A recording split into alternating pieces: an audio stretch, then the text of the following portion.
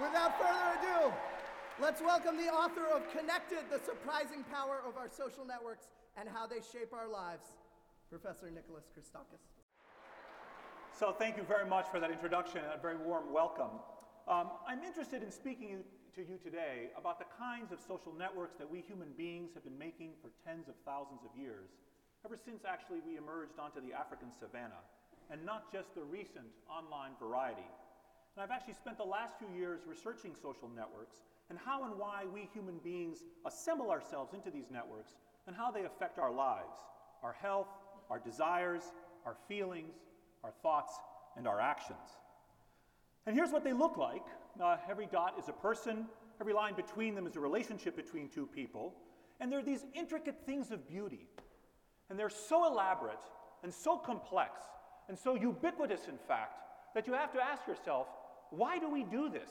Why do we make these networks? What purpose do they serve? What do they offer us? Why are we embedded in them? And so the questions become, how do they form? How do they work? And how do they affect us? So one way they affect us is by exposing us to phenomena that are spreading within them, from germs to ideas to emotions. And a lot depends, with respect to our own lives, on what's happening in the lives of the people around us, the people to whom we're connected. And this is one of the first images we made to study this type of thing. It's the first network map of human emotions. Every dot is a person. Every line between them is a relationship between two people. And here we color the dots according to how happy people are. So yellow dots are happy people, and blue dots are sad people, and the green dots are in between. And if you look at this image, you probably can see that there are clusters of happy and unhappy people in the network. And these clusters, it turns out, spread to about 3 degrees of separation, such that the happiness of every individual is associated with the happiness of the people to whom they're connected, their friends, and their friends' friends, and their friends' friends' friends.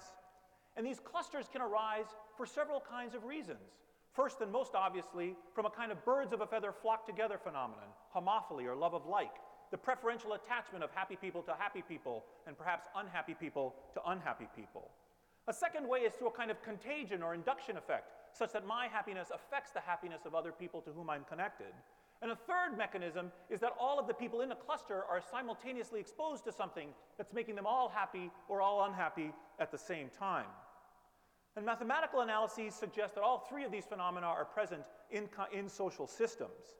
But the key point is that your happiness doesn't just depend, for example, on what's happening in your own body, on your own physiology, or on your own choices and actions, but can come to depend on the physiology and the choices and the actions of other people to whom you're connected, and even people you don't even know, such as your friends' friends or your friends' friends' friends, through a kind of cascade effect through the network. Also, you might notice if you look at this image that the blue dots are more likely to be located at the periphery of the network. They're structurally more at the margins. Another way that networks can affect us, however, is not just by providing a mechanism by which things can spread and reach us, but also by their very structure. And this is some work done by Brian Utsi at Northwestern University. He became very interested in how Broadway musicals are successful, in the commercial success and in the critical acclaim of Broadway musicals. So he mapped the networks of the production companies, the director, the producer, the actors, and so forth, and he computed something known as the density. And on the far left, you'll see a little cartoon of 5 people that are in the production company and who they knew from before.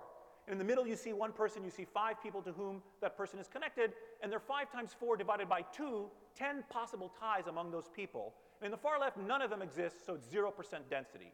And the next cartoon over to the right, 4 of the 10 ties exist, so 40% density. And the next cartoon over again, all 10 of the ties exist, so 100% density. And on the far right, he plotted on the x-axis the density of the production company, and on the y-axis the financial success and critical acclaim. And he found this shape that's shown on the graph. If nobody knew each other from before, and there was 0% density, the show was a flop. And if everybody knew each other from before, at the other end, the show was a flop. And the optimal performance was achieved when you had middling density in this situation. So people can be organized and connected in particular ways, and this itself can affect what we are able to do.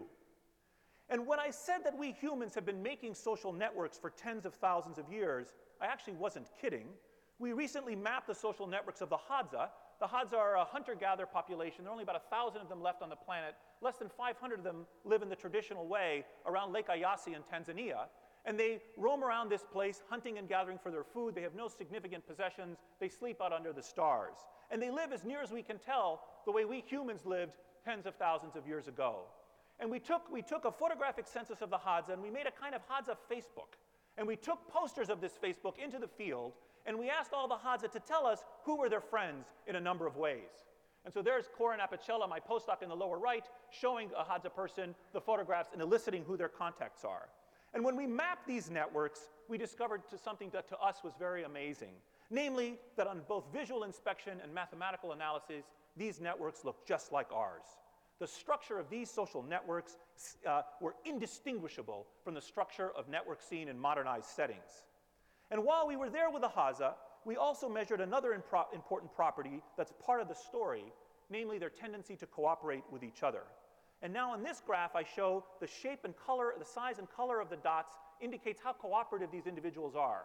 Bigger dots are more cooperative people, and the yellow dots are the most cooperative, then the orange dots, then the red dots. And if you look at this image, you can see perhaps that there are clusters of cooperative and uncooperative individuals within the network. Cooperators tend to cluster with other cooperators together within this social fabric. People seem to assemble social networks so that they are connected to others who will reciprocate their kindness, and this allows them to be better off than they otherwise would be. And still other work of ours has demonstrated that there's a partially genetic basis to human social network structure. And we can begin to imagine a kind of collective phenotype that we evince, not just individual phenotypes. Still, what's the point of a connected life? How does it help us as individuals and as a species? And it turns out that networks are a resource that we can all use. They're a kind of social capital. And most people, when they think about capital, think about money. But really, capital is any stock of resources that can be put to productive use. And two further subtle ideas about capital are that in order to acquire capital, you have to know something and do something. And second, that you have to work upon the world and transform the material world. You have to introduce changes into a substance to make it yield a higher rate of return than it otherwise would. So for example, a farm is a stock of capital. By investing skill and labor to clear the woods, one makes the land more productive, at least of fruits and vegetables and grains, than it otherwise would be. So land, especially improved land, is a form of capital. You've known something and done something, you've invested, you've acted upon the world, you've transformed the world, and now you have something that's valuable. Or take this example, you can take a tree and invest skill and effort and convert it into lumber, which is a stock of capital that can be used in ways that a tree cannot. Such as, for example, the lumber is now a reservoir of wealth. And you can use it to do new things, like make a violin by investing still more skill and effort. And this violin can now do things that the lumber could not, like make music.